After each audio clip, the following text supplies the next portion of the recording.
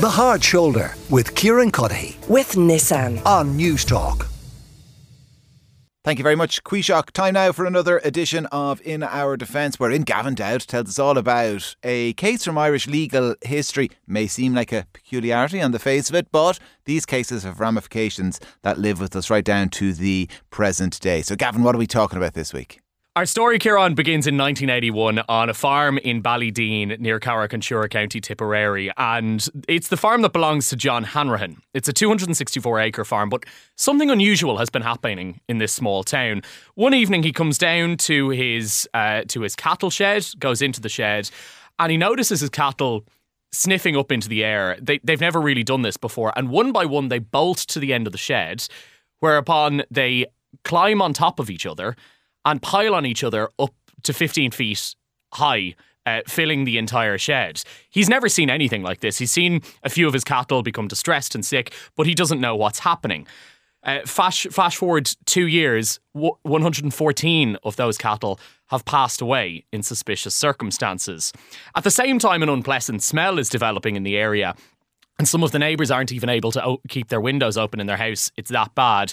And John Hanrahan hasn't been feeling too well. He's been experiencing a burning sensation in his chest, had irritated skin, gone to a consultant about it, and the consultant has diagnosed him with mild hyperchloronic acidosis, which is a condition which you would get from exposure to solvents and chemicals.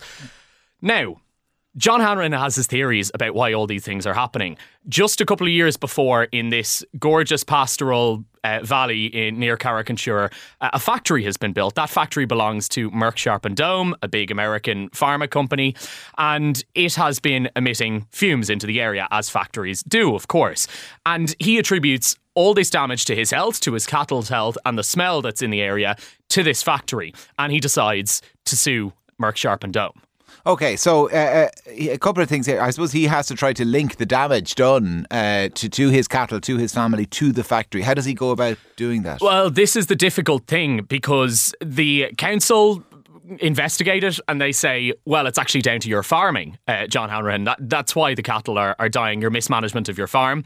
Merck look into it. They say it's down to your farming as well. It's nothing to do with us. And a study is commissioned by An Foras Forbartha, this government agency, this environmental agency, and they found that there was no serious evidence of air pollution from the particular factory. But John is determined. He's lost nearly 200 cattle at this stage. The bodies are literally piling up. So he goes to the High Court. And this is the key thing, as you said, Kieran. How does he attribute it directly to the factory emissions?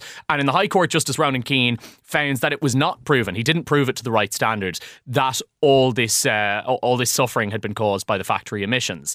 Now, he faces a legal bill of £1 million, which is colossal at the time. Yeah. He faces losing his farm, his family home.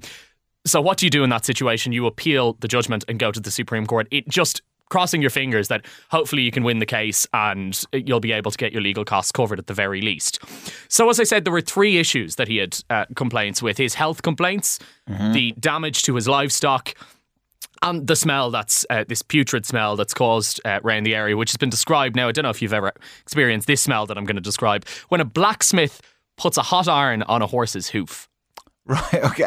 It's very specific. I can't say I have ever smelt that, so I will just imagine that it doesn't smell good. Just imagine that it's awful. The neighbours have to keep the windows closed. And the case swings in his favour in the Supreme Court, but he's relying on the law of nuisance. Now, nuisance is when someone does something which interferes with your enjoyment of the property. Yes. So if someone is, I don't know, playing a drum kit very loudly, or has set up a massive sound system peering into your garden and is playing music at all times of the day or night, or if, let's say, you live next to a shop that's running 24 hours and there's deliveries coming in all day and night and you can't get to sleep. These are typical examples of nuisance. But he was arguing the air pollution was causing nuisance to his enjoyment of the land. And the Supreme Court ultimately sided with him because they said the doctor's evidence about his health, ultimately on the balance of probabilities, which means it was more likely than not that the factory's emissions were causing damage to his health. And then they looked at other evidence. They said in terms of his cattle, 5 vets came along and said the suffering of these animals is consistent with solvent poisoning to these animals.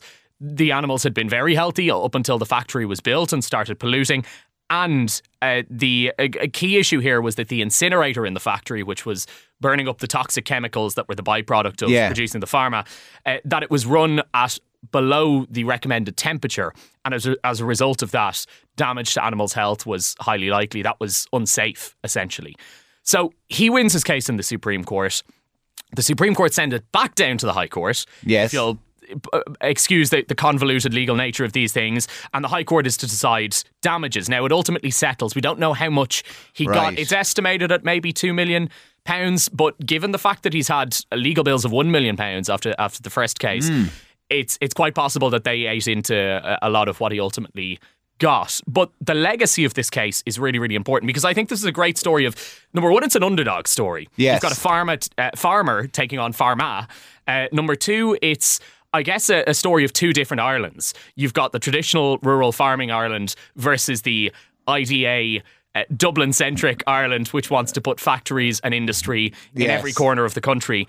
So it was a small farmer taking on, the might of a $1 billion corporation and ultimately winning. But the legacy of this is quite significant, because this put a huge amount of public pressure on the government to take seriously pollution from factories in our manufacturing industry. Yeah. And the EPA was set up, the Irish Environmental Protection Agency was set up in the aftermath. Because the facts as you described them, I mean, they don't speak to a very robust system of oversight, given that the county council, the local authority and another state body both went in, did an investigation and said, there's nothing to see here, it's all perfectly fine. Exactly. Well, quite obviously it wasn't. Exactly. And look, if you want to be conspiratorial, you can, but I mean, everyone else had a vested interest in the factory continuing its operations as it was going on, and they very much ostracised John Hanrahan and the locals who were complaining about the factory, and they said, these are your concerns and your health issues are nothing to do with our factory. Yeah, and I understand actually one of the individuals who kind of would say orchestrated that dismissal in a media sense, none other than Frank Dunlop. Yeah, and I don't think they knew who Frank Dunlop really was at the time, but it was only many of us did. We all did subsequently. Exactly. Yeah. So he was one of the guys who had a massive lobbying campaign, obviously on behalf of Merck, and really made this family's life hell. Yeah, as they describe it. So listen, they were ultimately successful, as you say. A couple of million quid is a lot back then, but their legal fees would have eaten into a lot of it. And the health damage, I suppose, is unquantifiable, really. Yes. Yeah, you'd imagine that might be a more costly suit were it to happen today rather than in the early 80s. For what it's worth, MSD, I think as we call them now, that factory's still going in Ballydown. Huge operation and employs a lot of people. And it is much more rigorous, the oversight that exists today. Listen, our legal question of the week. How does a judge decide for how long someone should be sentenced to prison? Yeah, this is really where the scales of justice are weighed up. And first of all, you look at the particular offence. Some offences will have a mandatory minimum sentence. If you murder somebody, you're going to prison for life. That's that. A lot of other offences will have maximum sentences. So that's kind of a scale or a threshold against which the judge can decide how long someone should be imprisoned or sentenced for. And then they take into account mitigating factors, like if the person pleaded guilty, if they cooperated with the Gardaí, or aggravating factors, if somebody had lied to the Gardaí in the statement, or if somebody had been particularly, gratuitous in their use of force or aggression. So yeah, it's really down to the judge weighing up all these factors and then delivers a sentence. And of course, part of that sentence can be then suspended, meaning that you don't actually... Or in its entirety, it can, meaning that the person doesn't actually go to prison. Yeah, so there's huge discretion for the judge. And despite the fact that we have those mandatory minimum sentencing, I mean, there would be constitutional difficulties were you to try and tie the judge's hands. There is a separation of powers argument there, isn't there? Absolutely there is, and there have been challenges to this lately about whether or not, you can tell judges what to do in law, basically. Exactly, you can't. Is the long and the short of it. Listen, Gavin, an absolute pleasure. What are we talking about next week? Next week, Portmarnock Golf Club. Oh, yeah? Now, for many, many years, it had an admissions policy that it would only make men full-time members. They were sued by the Equality Authority. They went all the way to the Supreme Court, and the Supreme Court said, that's okay. All right, we're going to get into the detail of that next week, find out exactly why that was okay, according to the Supreme Court. Gavin O'Dowd with the latest edition of In Our Defence. You can listen back to all previous editions. They're on the Newstalk app. Just subscribe to The Hard Shoulder and you won't miss out. Gavin will talk to you. Then we will talk to another Gavin McLaughlin. He'll have all your business news next. The Hard Shoulder with Kieran with Nissan. Weekdays from 4 on News Talk.